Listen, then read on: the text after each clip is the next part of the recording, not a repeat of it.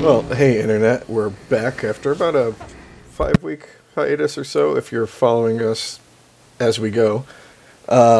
We've got Kent and Chris, and we've got a new thing. We've got somebody actually contributing with us tonight in Joe for Kenter at Your Own Risk, number 21, episode 21, the top 10 best 90s horror movies. How are you guys doing? Good here. Top 10. Well, our top 10 lists are like top 10s, and Kent's like a top 67. So, Sure. I tried to keep mine nice and short. I appreciate that because I get a little long-winded. Also, since I didn't note it before, Joe, make sure to definitely hit mute when you're not talking. I know we already went over this, but that makes my editing a little easier. That's what I had to offer. Yay. well, it's good to hear that you're doing so well. Yeah, I don't know about you guys, but like shit down here is getting crazy. I think. Yeah, how is Florida? I think it's passed by every other state to be the number one epicenter of coronavirus, probably in the world at this point. Yep. Sitting here in New York feeling pretty damn good.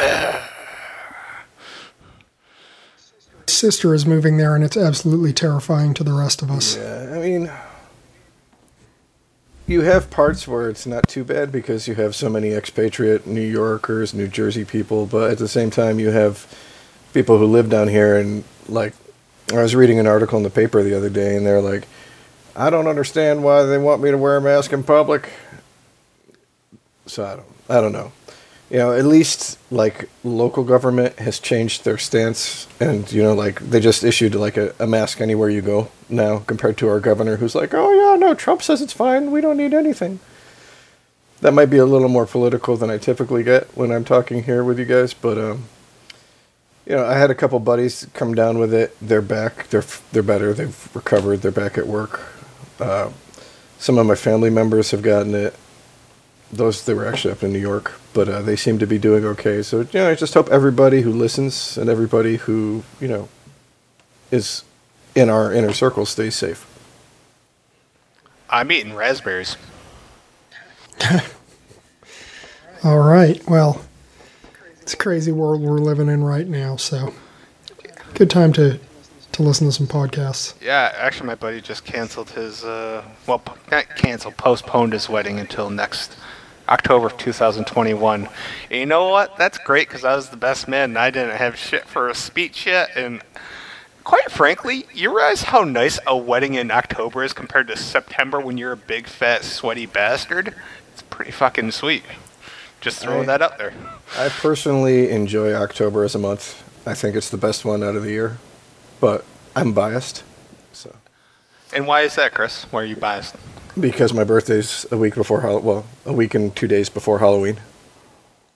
Joe, what's your favorite month? Sorry, I missed that What's one. your favorite month? My favorite month? I don't know. October is up there because Halloween is definitely one of my favorite holidays, and I generally make it a multi-month affair, kind of culminating in October. But I don't know. Kind of like summer when it's not too hot and sweaty yet, because you get outside and do a few things. Teaching the kid to ride a bike. Very exciting times. Fair enough. I'm an October guy myself. Halloween, of course I am.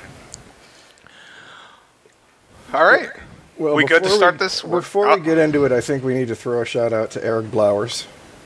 And why is that? Because he was basically the catalyst for all of us to have met each other and through you. So, Eric, if you ever listen to this, thanks, buddy. You're still a nerd. Good job, Eric. Way to go. Carrie, I still miss you. Fuck you, Eric. Yeah, you definitely married up, Eric. Yeah. Way up. All right.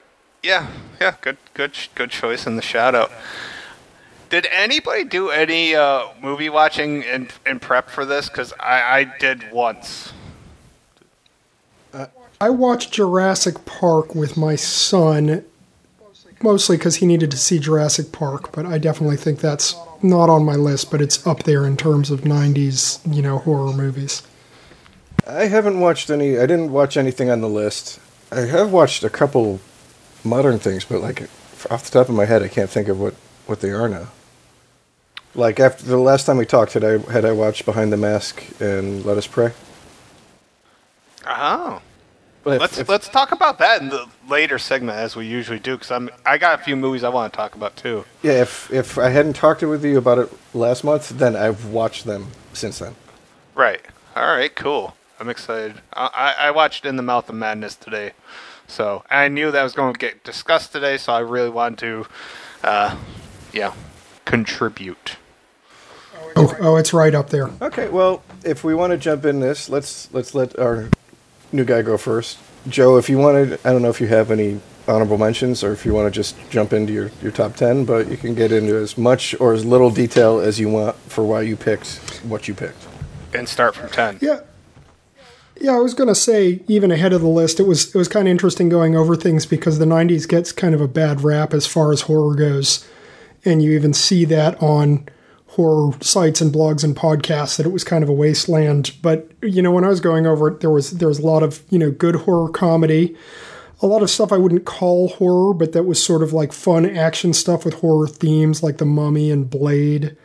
And a lot of deconstructionist meta horror, which, Kent knows this. I'm a huge nerd. I love contextualizing stuff and getting into sort of the meaning behind the meaning of stuff. So that really was a big high point of reviewing these films, is that there were sort of a lot of great horror movies that were about horror movies in that 90s window. So the first movie on my list is actually one of those sort of meta horror movies, as Kent just mentioned. It's Mouth of Madness, where you kind of have this whole theme of how much power a writer has and what the nature of reality is as far as literature and fiction go. And of course, it's done all in a way that you could just ignore all that and just have fun with it as a good horror story. And of course, the bad guy is a great like Stephen King, H.P. Lovecraft mashup. And so you get a lot of like, it all takes place in this, fictional becoming real town that has a lot of kind of Castle Rock or Arkham, Massachusetts feel to it. So again, it's really kind of a treat for people who are into that sort of horror and into that sort of literature, and it's got the meta-contextual thing on top of that of how reality is shaped by a writer. I just have one question. Yes. Have you read Sutter Kane? Unfortunately not. I wish it was real. I'm sure it would be great. That's a good pick. It's a good movie. I remember it being one of the first like Lovecraft mythos type stories that I ever saw when I was growing up.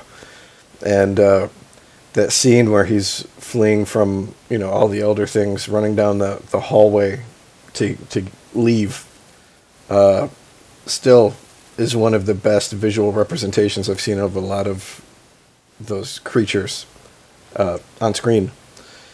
In addition, I don't remember seeing Sam Neill really before Jurassic Park, but I wasn't super impressed with him in Jurassic Park. I really liked him in this, and I've always liked Jürgen Prochnow in everything I've ever seen him in, so good choice. Yeah, I watched it for not the first time today. Like, I watched it before, but I'm pretty sure I fell asleep, and it was a while ago, so I need the refresher course.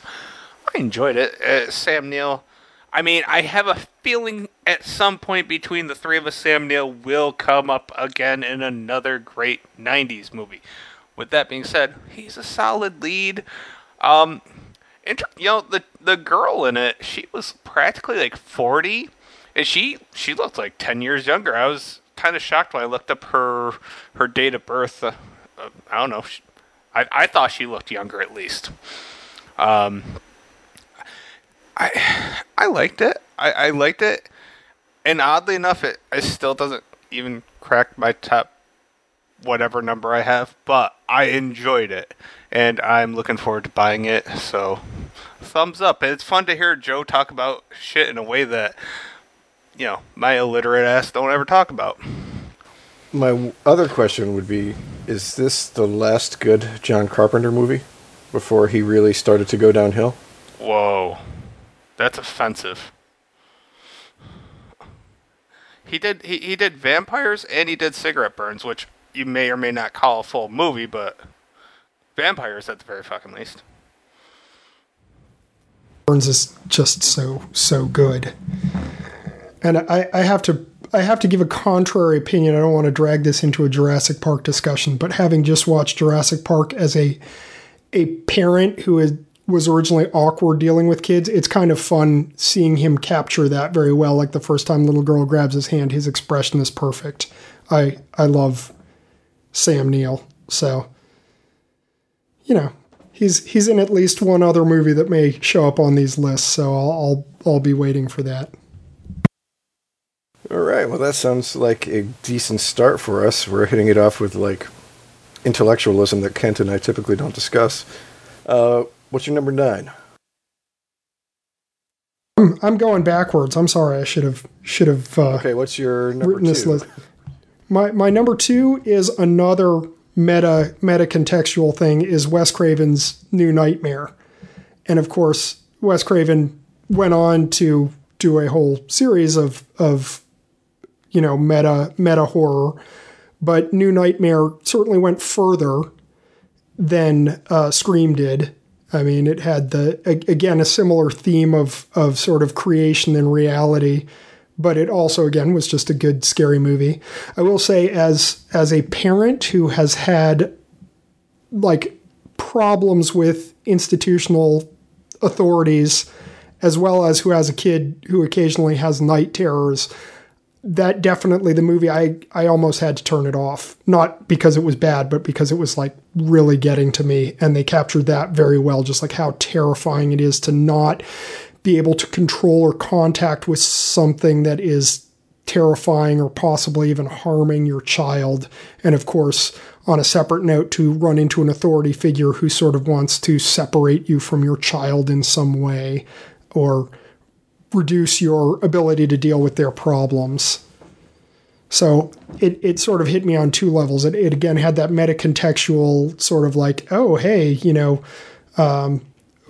what if our interaction with the horror creates the horror? And it had the whole wow, they really dialed into what parents are genuinely terrified of. And I have to say, having the star come back in that fashion, again, as sort of the actress and the character and the victim was very cool. And she definitely had the chops to keep up with it, which was pretty awesome as well. And even having, Wes Craven sort of taking the man behind Freddy and having him appear in the movie as himself and doing such a job of being such a charming, sweet, likable guy, and the contrast between that and Freddy, the Nightmare. I thought that was really something that knocked it out of the park. So it was a good, scary movie. It had some interesting intellectual backbone to it, and it really hit parents below the belt in a good way, in a way that I don't think anybody else has really handled. Yeah, definitely. I mean, that was one of the first things that we did on the blog when you started asking for contributors. Was that the third one, maybe? Yeah, it was definitely one of the early on ones. Just because I didn't want to go with the original, I wanted the opinion on something that was really new at the time. I mean, I remember watching it when it came out, and for whatever reason, it didn't resonate with me much. I have a feeling it was probably one of those times where I watched it while I was making out with a girlfriend or something. So, you can probably forgive me for that. Brag. but yeah, I really enjoyed it when we went back and hit it up again later on. Yeah, like you said, it was probably one of the first really meta horror movies that I remember, suggesting, like you said, do we create the monsters with our imagination? And yeah, it was cool to see like Wes and Robert Englund and Heather Langenkamp playing themselves in addition to their characters, and she was hot. I don't know what it was, but between the first one and when she grew up into that, I was like, damn, she looks good.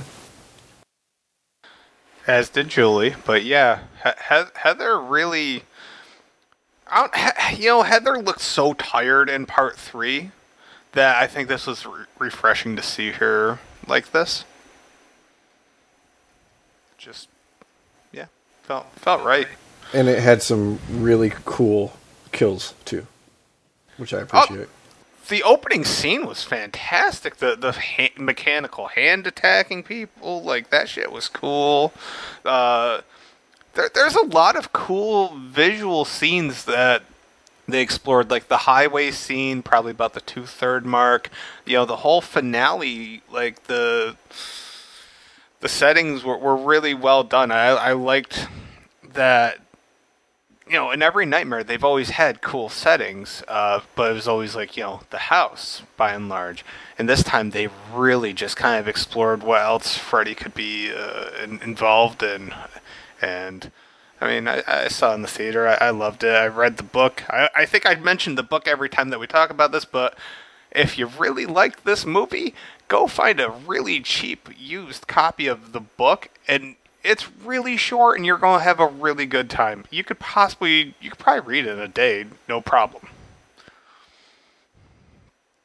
That's my contribution. Sorry. Awesome.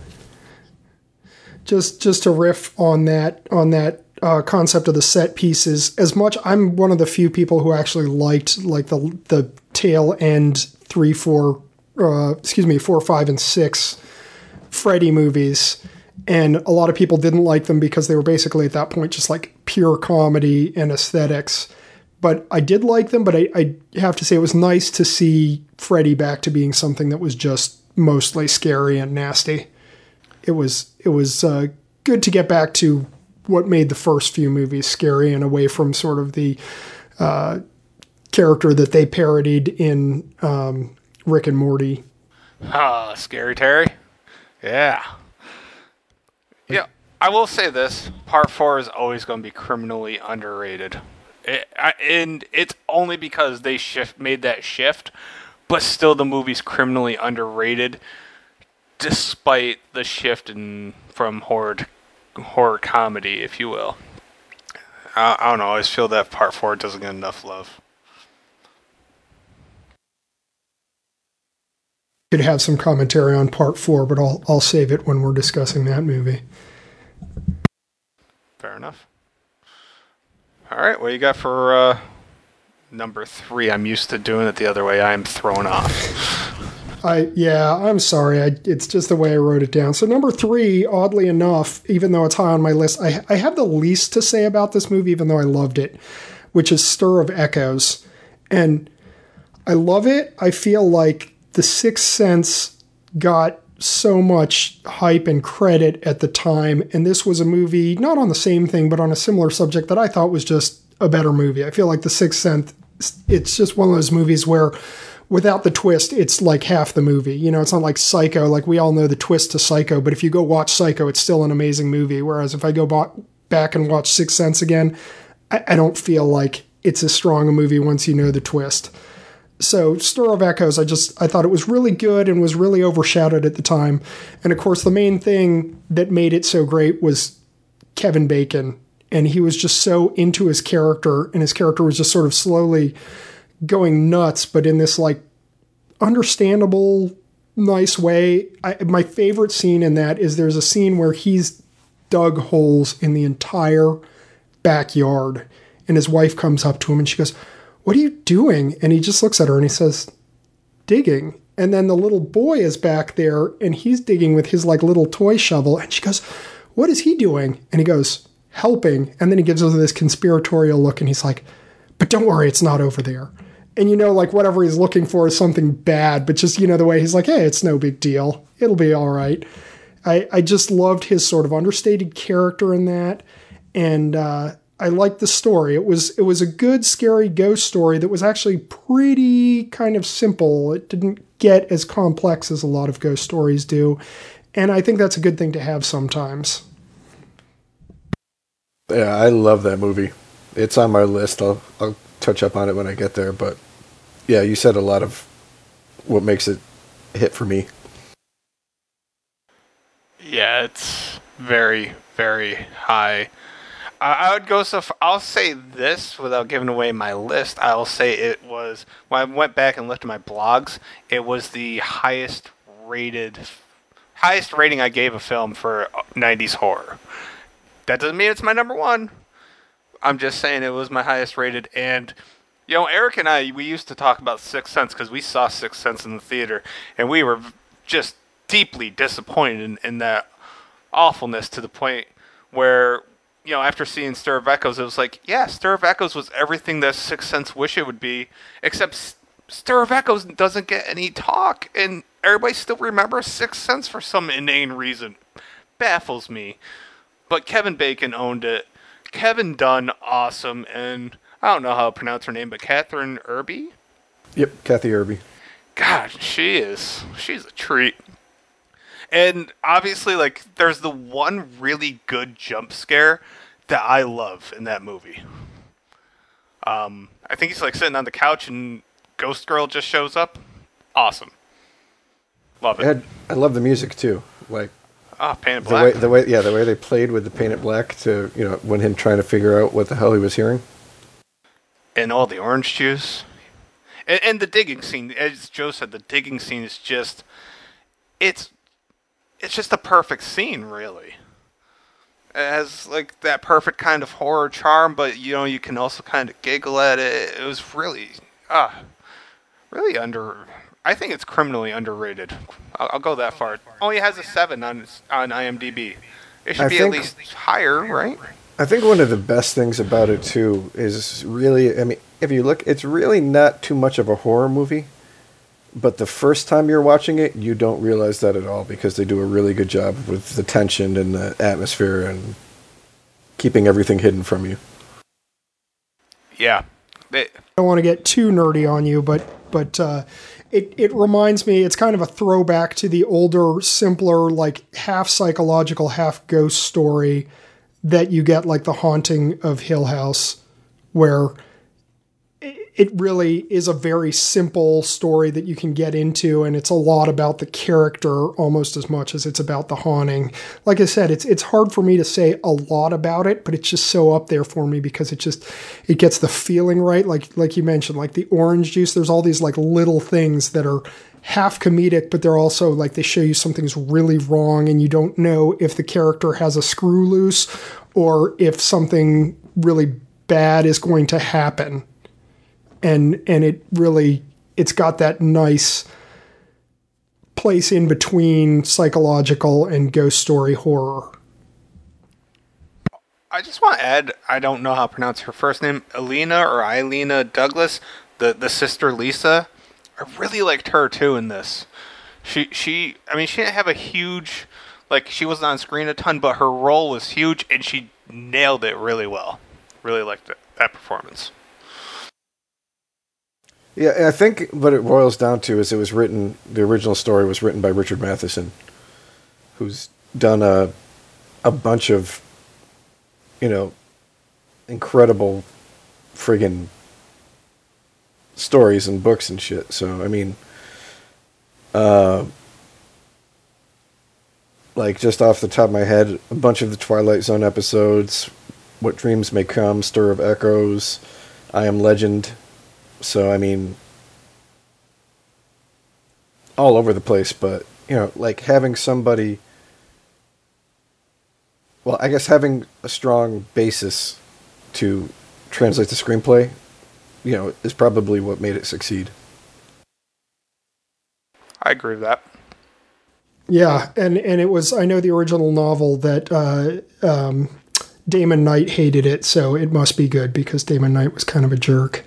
But that was part of it. You also left off that he did Trilogy of Terror, which is a true classic. Why am I seeing something on IMDb that says Kevin Bacon says he'd be down to play the next Freddy Krueger? Is anybody good with that? Like, I'm not opposed to it. Like, I'm intrigued, actually. Do it. Yeah, it would be an interesting take. I mean, he's already played a pedophile, so... Yeah, I mean, he's a known quantity that... I don't know, maybe that would be the spark that the franchise needs to come back? I don't know. I'm willing to give it a shot because I miss Freddy, and somehow this was a nice way to talk about Freddy and Kevin Bacon, so bridging the gap.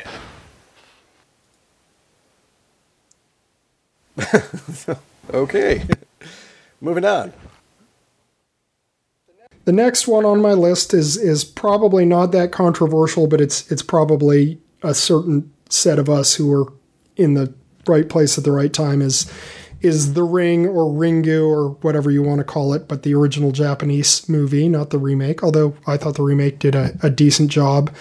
It was kind of interesting because it's very Japanese in a lot of ways, like even her thing of writing her memories and ideas onto the tape. There's a Japanese concept called nensha, which is like their equivalent of bending spoons. It's basically psychic people can write images directly onto photographic plates in sort of Japanese myth of what a psychic person can do, just like we assume every psychic person can bend spoons. And so that was really integrated into the story, but somehow it works really well even if you don't know the Japanese kind of mindset and myth behind the story.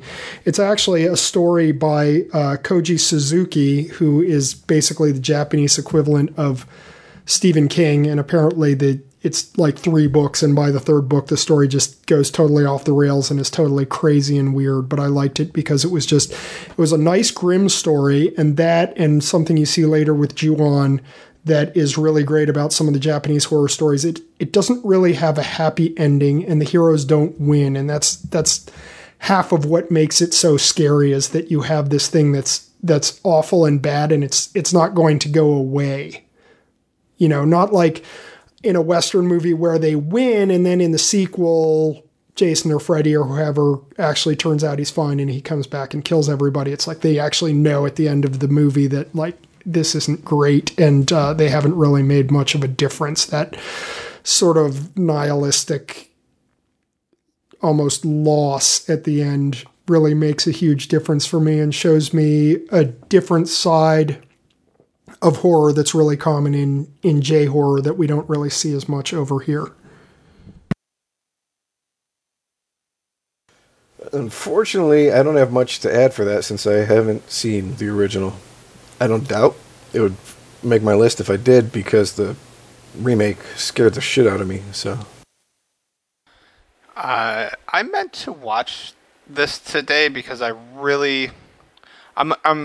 The Ring is probably a top 5 horror movie for me. And I'm going into Ringu, trying to lower my expectations because, your first impression, like, I already seen one version. Now going, it's like hearing a song for the first time, even if it's not by the original artist. Sometimes the first thing you see or hear is what you remember most fondly. I just didn't get around to it today, but I do want to see it because I love the story of it. But Joe, as I'm listening to you talk, all I could think of is our most favorite thing to say while playing Phantasy Star Online 2, Japan.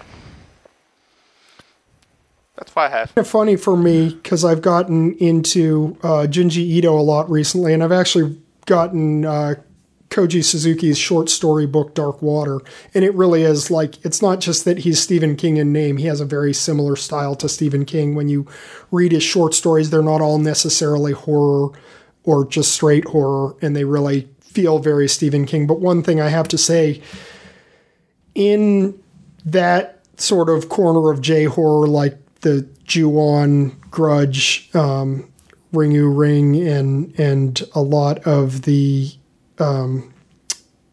sort of really dark horror, you have a little less of that world that isn't always, is sometimes filled with like schoolgirls and stuff like that. I mean, you have schoolgirls, but they're going to get murdered and it'll be depressing. So, and I agree with you guys. I loved the remake. I thought the remake was absolutely wonderful. And, they really kept the heart of the story and the sort of nihilism of the story. And I think that's really what makes, Ju-on, of course, is till the 2000s, but Ju-on even takes it a step further where it's even more nihilistic, where they aren't even like beginning to have a chance at dealing with this supernatural thing. But this one was sort of the first time people in the West kind of saw a ghost story where, some ghost stories have sad endings where not all the heroes make it or they have to sacrifice themselves to stop the evil, but it's very rare you have a story where it's like, yeah, you guys didn't really stop anything. Even if you survived, this is out there and the world is screwed. So it was nice to see something that nihilistic in a way. Joe, help me out here. When I was doing research today, I looked up Ringu, and I was on Wikipedia, and I see that there's like, I don't know if it was Rasen or I think it's Rasen, and then there's Ringu 2. Are they the same two things, or are they two completely different stories? Well, since I've watched any of the sequels or the prequel, but I will tell you, there are definitely two sequels that split off in different directions, and that's even a different direction than the weird direction the book goes. But I will also say that just don't spend a lot of time on it. They're not great. They're not awful. They're just kind of there. They go more into her backstory. And, as you know, even from Western horror, sometimes going into the backstory too much is just uninteresting or unproductive. So I wouldn't say don't watch them, but I wouldn't say go out of your way to watch them. See how you feel about the first movie. And, Ju-on, I would say the Grudge movies, you kind of want to watch at least the first three. And it's actually kind of funny, that movie, even the American movie they made wasn't a remake. It was actually kind of a sequel to the existing Grudge movies. But I wouldn't spend a lot of time on those sequels. On a side note, Chris, have we ever done a podcast about foreign horror? We have not done one specifically for foreign horror. Okay.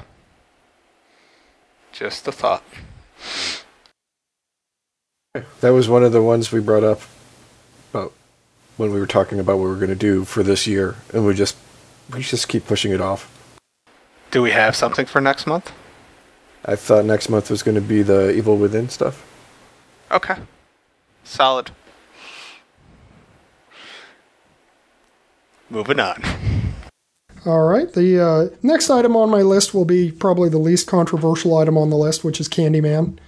It's just a good, solid horror movie. It's a take on the Bloody Mary myth, but they do a really good job building a nice backstory that's tied into sort of uniquely American racial history that was not in the original Clive Barker story. It's kind of funny because it's one of those things that has the Clive Barker association, the name on it, but the actual finished movie is very much its own entity and only sort of borrows the loosest plot from the actual Clive Barker story. It's really, it's a good early story on, I shouldn't say early, I mean, obviously we've had racism for a long time, but it's a good story dealing with racism in a way that a lot of horror movies hadn't yet done, and it was just a good horror movie, and it dealt with a good myth that everybody knows and grasps and can understand within our culture. Everybody's had some variation of the Bloody Mary thing pushed on them in high school or college,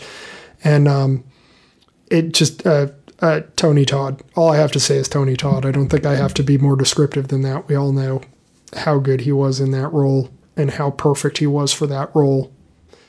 And just what a great tragic backstory they put on that. And I think that's actually something that's really kind of, you see in a lot of sort of classical gothic horror stories and stuff like that is that the villain, they're the villain, but you are sympathetic towards them. You understand that they have their pains and how things ended up like this. That doesn't really excuse their actions, but it definitely sort of, you can understand how things got this far and how they ended up the monster that they are. Great point. Yeah, it's sometimes tough, and Kent and I have had to talk about this, to root for a lot of the iconic horror villains outside of, by the time you're hitting like the sixth one in a series, that's who you're there for. But, they're bad guys, and a lot of them don't have that sympathetic edge to them that Candyman does. And again, this was another movie that when I saw it when I was a teenager, scared the shit out of me. I still won't say Candyman into a mirror, especially when I'm by myself in a dark bathroom. And isn't that the everlasting effect of Candyman?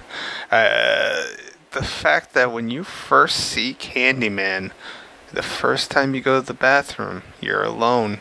There's a mirror. You're washing your hands, and you're not thinking Candyman's coming after you, but deep in the recesses of your mind, it's there. It's there. And especially if you're younger, it's really there.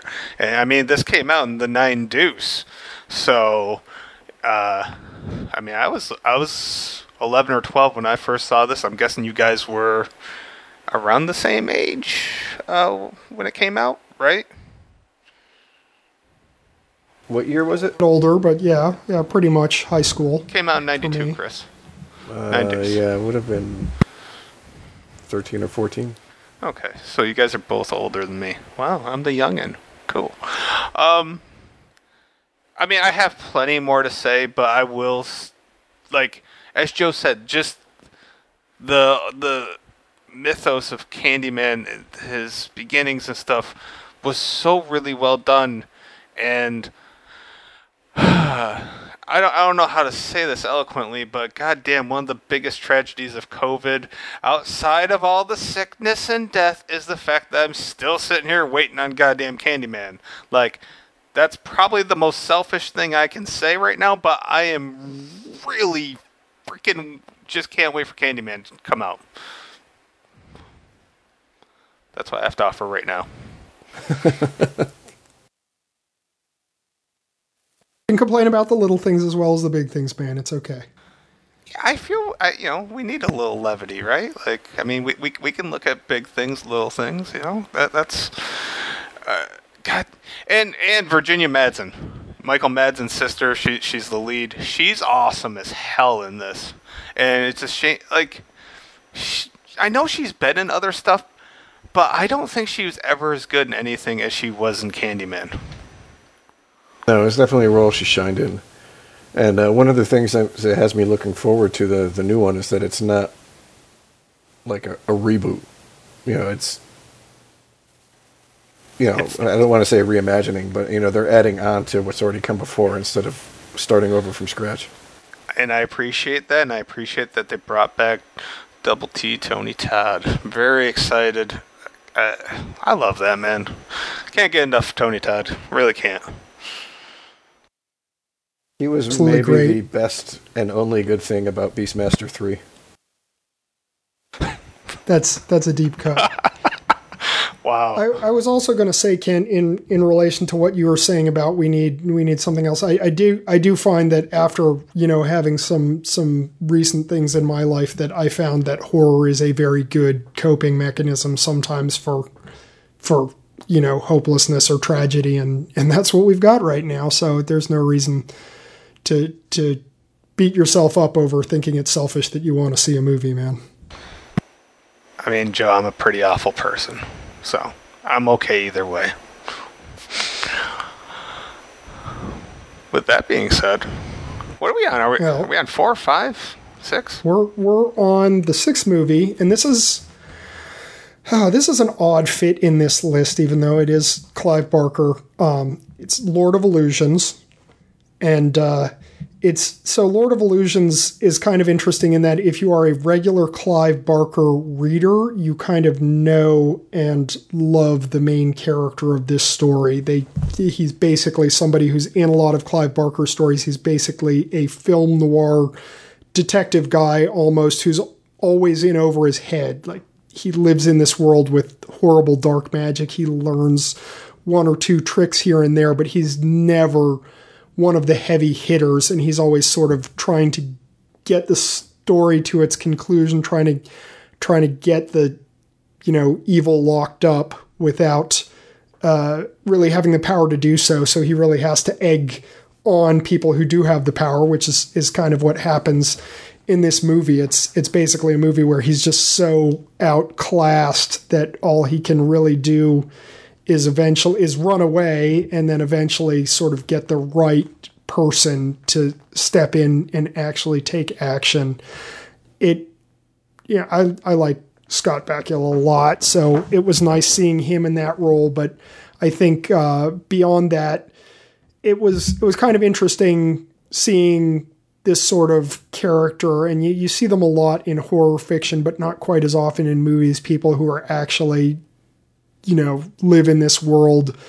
And it's sort of borderline horror because the character sort of knows what's going on. It's almost like urban fantasy or whatever you'd call it, because it's the story of a guy living in a magical world, but it's a magical world that sucks really bad and everybody could die really horribly. So I think it stays comfortably in horror, and the bad guy is nasty and gross enough that it's, I think he really was a great villain. You really had a great hero in Scott Bakula. I believe it's Famke Janssen is in that. She's terrific. And then, of course, the guy who really is the good guy, heavy hitter, is this conflicted and weird person. And he's kind of an interesting character all in of itself. So I thought it was a good, like, sort of dark black magic story with this character who knows how to get things done, but is at least in terms of actual ability to cause those things to happen is pretty powerless. I've never seen this movie. I've completely dismissed the movie. I've never really heard anything very positive. You're the first person to tell me about it. I don't have much to add to it other than now I want to give it a shot. And there's another celebrity, very minor celebrity in this, but Katie Sagal, Peg Bundy, her sister is also in this. McNally Sagal. She was in Sons of Anarchy briefly, and she was in The Negotiator. And Vincent Schiavelli also in this. And, I mean, who doesn't love that dude? Decent cast. Like, go ahead. Joe, like, can you compare it to anything else, like, just for comparison's sakes, for people that, like me, that may have never seen it? And again, I may be biased because, again, I know and love this character from the Clive Barker books, because I know the reviews to this are basically fairly middling to average. I don't think, in general, people hated it, but they didn't really love it either. But it's kind of, I don't know if you're familiar with, like, the non-horror character of, like, Harry Dresden or I'm trying to think who else there is, but it's sort of urban fantasy in that, you have this world where magic exists, both sort of good and evil, and the main character is immersed in that world and knows it. But really what makes it horror is A, his level of powerlessness, and B, the fact that the magic tends toward the side of destroying the world or murdering everybody in a nasty way. So it might not feel like pure horror when you're watching it. People might question my judgment on that, but like I said, the 90s is definitely the era where we had these horror adjacent movies like The Mummy or Army of Darkness or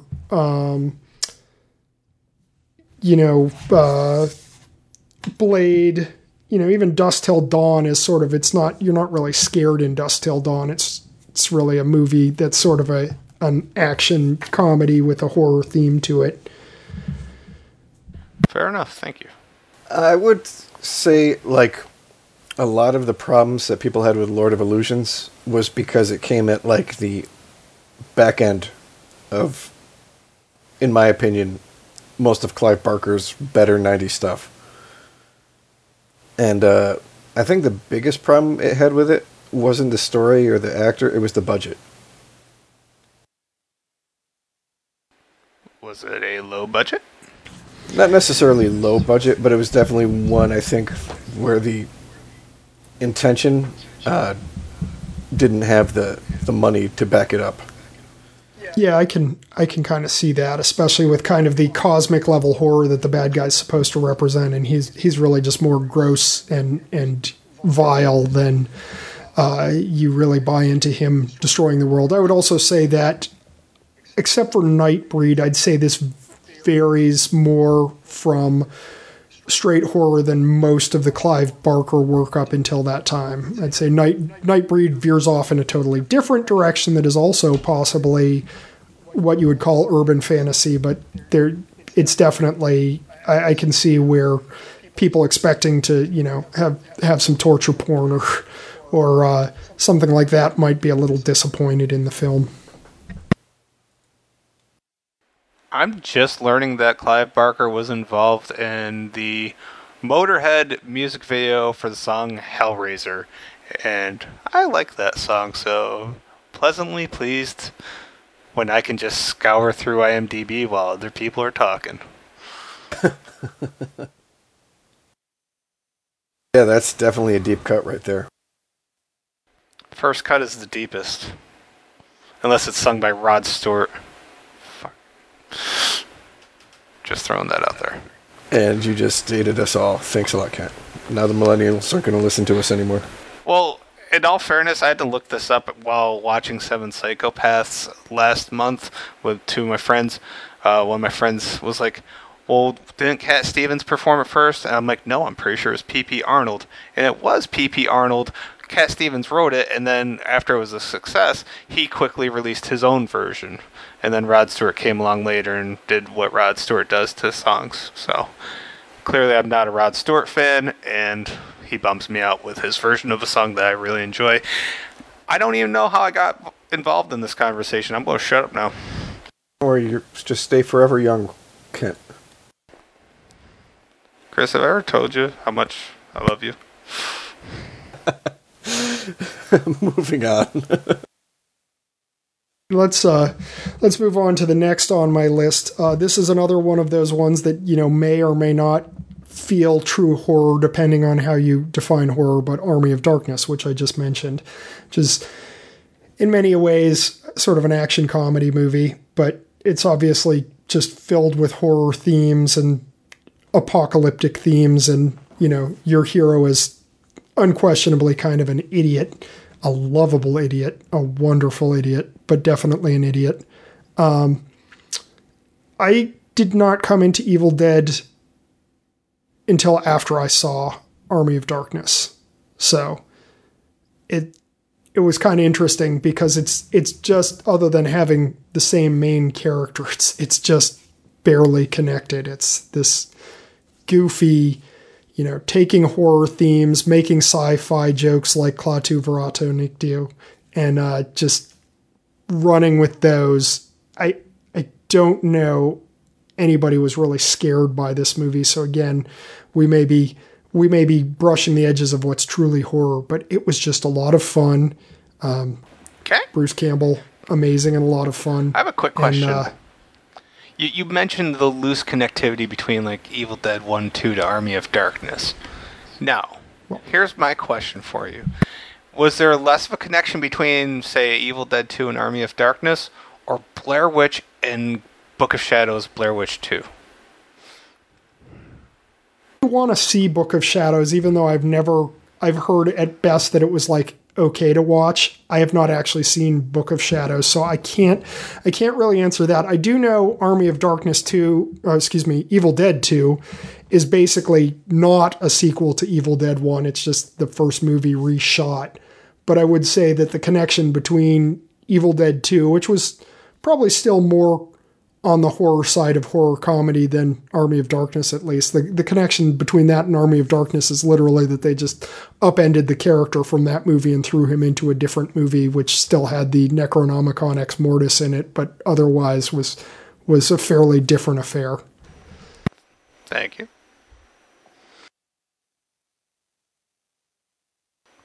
I mean, a lot of the bumps in the Evil Dead trilogy happened because of the rights and stuff, so. I really didn't mean to interrupt you, Joe, but I have such a horrible memory, I was not going to remember to ask that question 2 minutes later. Actually did not cause any severe problems there. I'm pretty much done with my opening spiel on that one.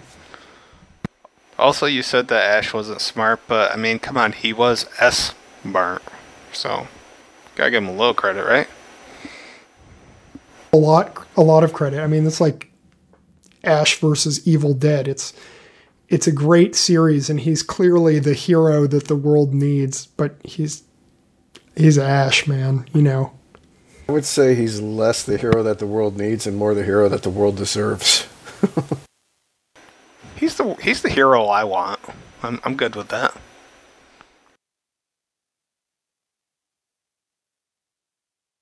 Also, didn't they make a video game? Made a couple. None of them were good. I enjoyed them. I mean, I remember there was Hail to the Chief, A Fistful of Boomstick, maybe another one after that. We did get the excellent ad where the guy got hedge clippers put on his arm and Bruce Campbell was chasing him at the end of the ad. That was a great ad. I don't know if that justifies the existence of the games because I'm not on the same page with you on those games, but we did get a few games out of these movies, yeah. Solid. Maybe groovy? Ooh. Very groovy. I can dig it. All right. What are we at, number 8? We are at number 8 here, and this is, I'm going with Hocus Pocus for this one. I have a soft spot for kids' horror stuff. I mean, especially now I'm trying to train up a child in the love of horror, and there's a lot of good kids' horror out there, but I thought Hocus Pocus did a really good job of balancing sort of humor, stuff that was genuinely scary for kids, or sort of obsession, the classic obsession with Salem and witches, although Salem's only in about like 5 minutes of the movie, so the rest of it's probably a backlot in Ontario somewhere or something like that. You had some really amusing, good screen-filling villains.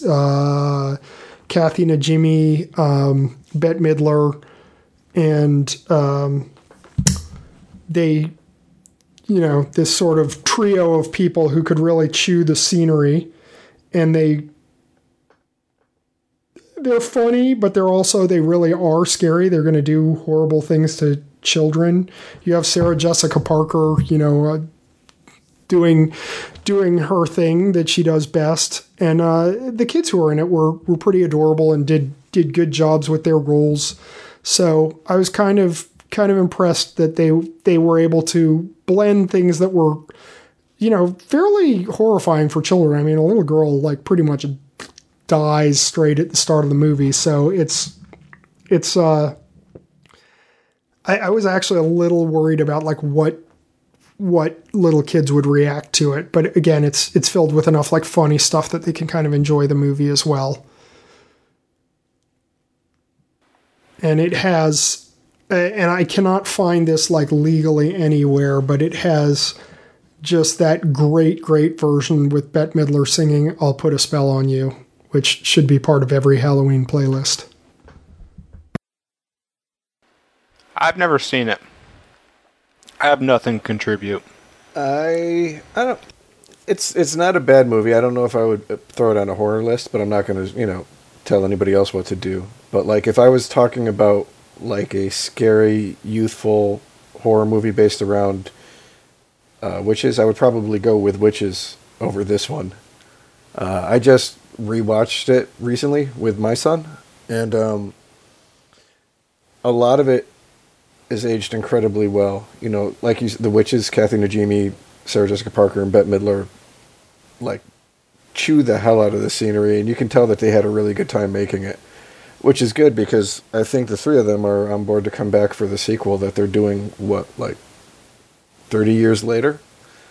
But the main kid, I forgot what his name was, Omri something maybe? He is horrible. Omri Katz. He reminds me of like a Hayden Christensen type deal. Yeah, but outside of that, I mean, if I remember, his sister was Thora Birch.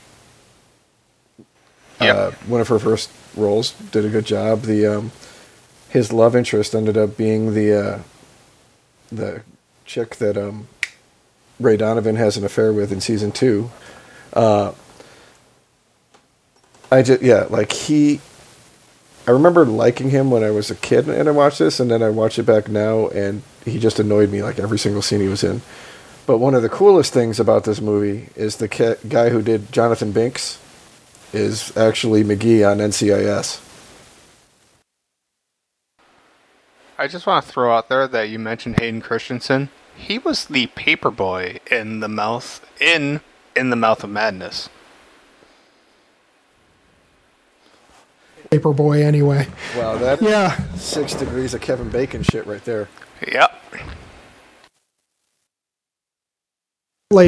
Yeah, I mean, I can understand. I'd say probably the other movies I've listed seem more horror adjacent than directly horror to me. I think you just, for kids horror, I haven't seen The Witches, and I really want to because I like Angelica Houston. It's on Netflix right now, so I need to just sit down and watch it. And I have fond memories of like Something Wicked This Way Comes. Oh yeah, good movie.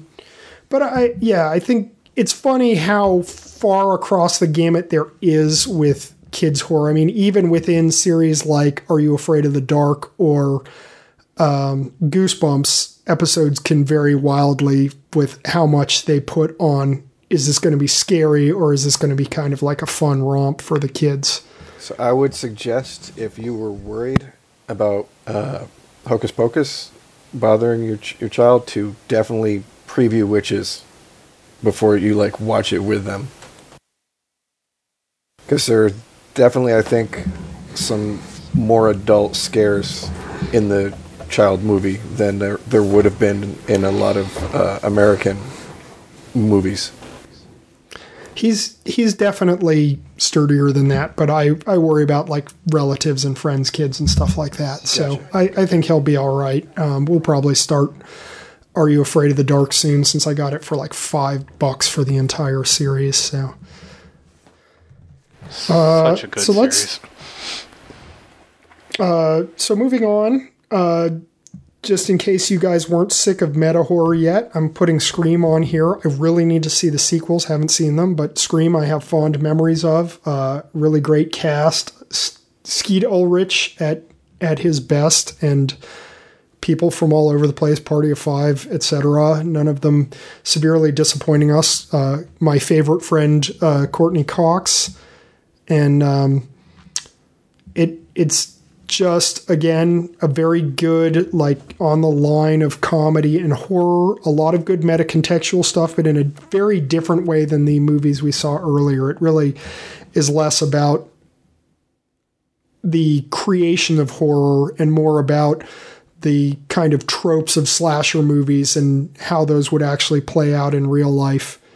It's especially funny because it's one of the few slasher movies where you can literally look at scenes and be like, wow, if this person did one thing differently, the movie would have ended right here, because a person running around with a knife isn't really the same as Unstoppable Killer Jason. But a great cast, a lot of fun with conventional horror tropes, playing into them, playing against them, and acknowledging them the whole time. And just really an enjoyable movie, while also bringing in sort of a different angle of the deconstructionist metacontextual kind of stuff that was really popping up in the 90s. Wasn't Matthew Lillard just recently trying to get himself into Scream 5? Did anybody else hear that news? I wouldn't be surprised. He's trying to probably get himself into anything. I mean, he was such a good Shaggy, but yeah, I mean, I'm all for more than Matthew Lillard, and I mean, I don't really have much to say about Scream because I don't know if this is fair to say, Chris, but I would say we've probably spent easily an hour between all of our podcasts talking about Scream at this point, I feel. I have a feeling that I will probably be talking about Scream again tonight, but... Yep. Hashtag. Wait, not gonna make that joke. I definitely left David Arquette out of this because he's also a lot of fun and somebody I'd like to see in more things. And as for Matthew Lillard, he has been Shaggy for a while. Casey Kasem said he was a better Shaggy than Casey Kasem was. And actually, that was the new goofy 3D Scooby-Doo movie that my son thought was pretty decent. I just could not get into not having Matthew Lillard or Casey Kasem as Shaggy. It was just disorienting.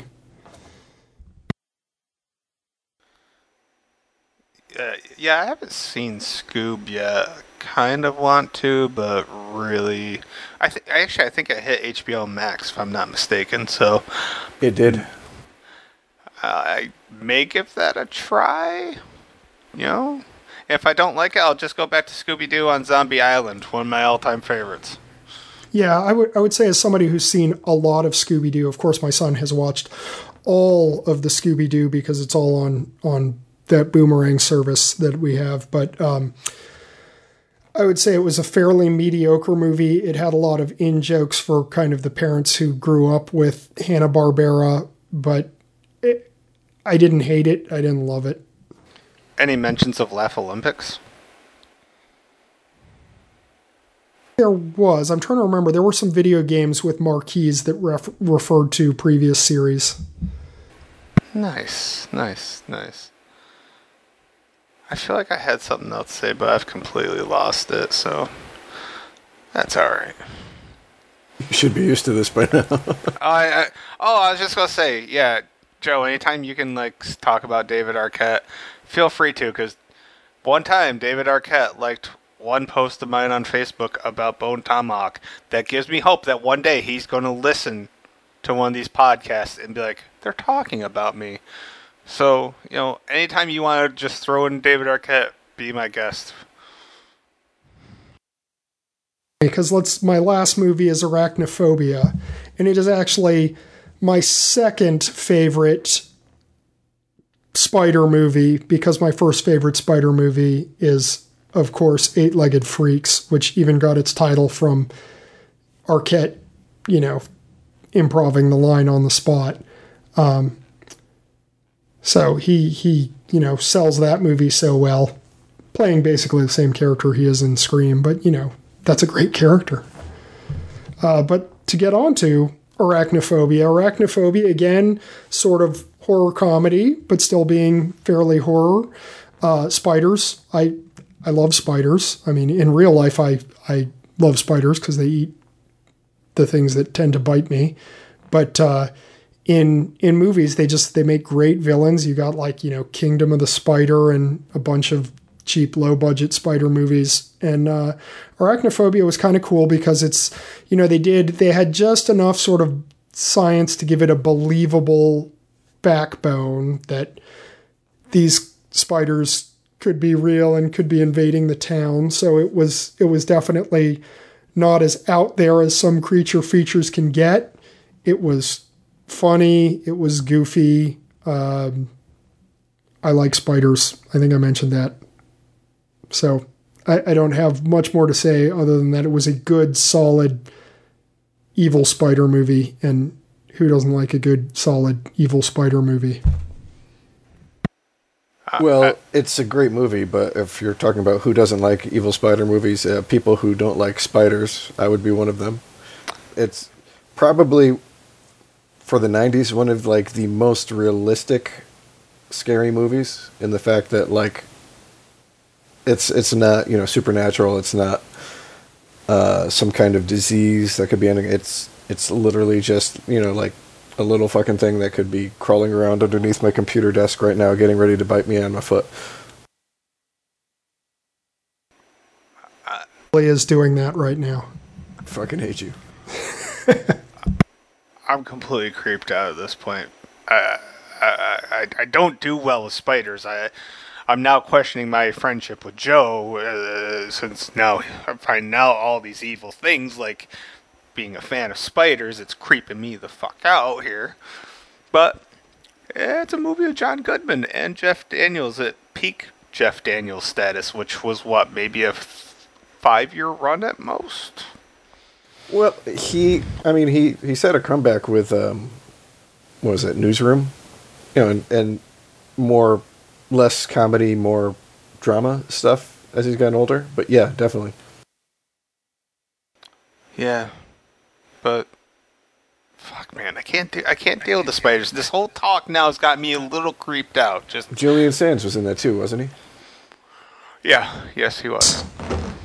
It was one of the casts with a lot of those, that guy, like you don't necessarily, his name doesn't come to the top of your head, but you've seen him before and he's a good actor. There was kind of a lot of that, like good actors and good actresses that are that guy or that girl that you know, but their name might not always be on the tip of your tongue. And this is why you always do the podcast with IMDb up at all times, Joe. So you can get those random references. Always helps us. And to distract you from the spiders. God damn it, Joe. Now I really wish my cats were in here so I could be like, go hunt some spiders for me. Yeah, I got... That's my... Oh, sorry, I didn't mean to cut you off. No, I got nothing. Go on, Joe. That's my whole list. As for runners-up, Tremors is obviously an amazing movie, but I came to it super, super late. I mean, I came to a lot of these movies late, like New Nightmare, but I came to Tremors late, and it's an awesome movie, but I haven't had a long time to percolate my thoughts for it, and it wasn't sort of one of my 90s favorites. So that and Blair Witch, which was a great movie. I think a lot of the impact for that movie for me was they did a sci-fi special that was a fake newscast that really sold the world. I watched that. Then I saw the movie, and that really like doubled the impact, but also it made me puke. So, probably can't put it on the top 10 if it made me puke in the theater. I could watch it on a TV. That sci-fi special was one of the 5 greatest ideas for marketing for horror. It just was.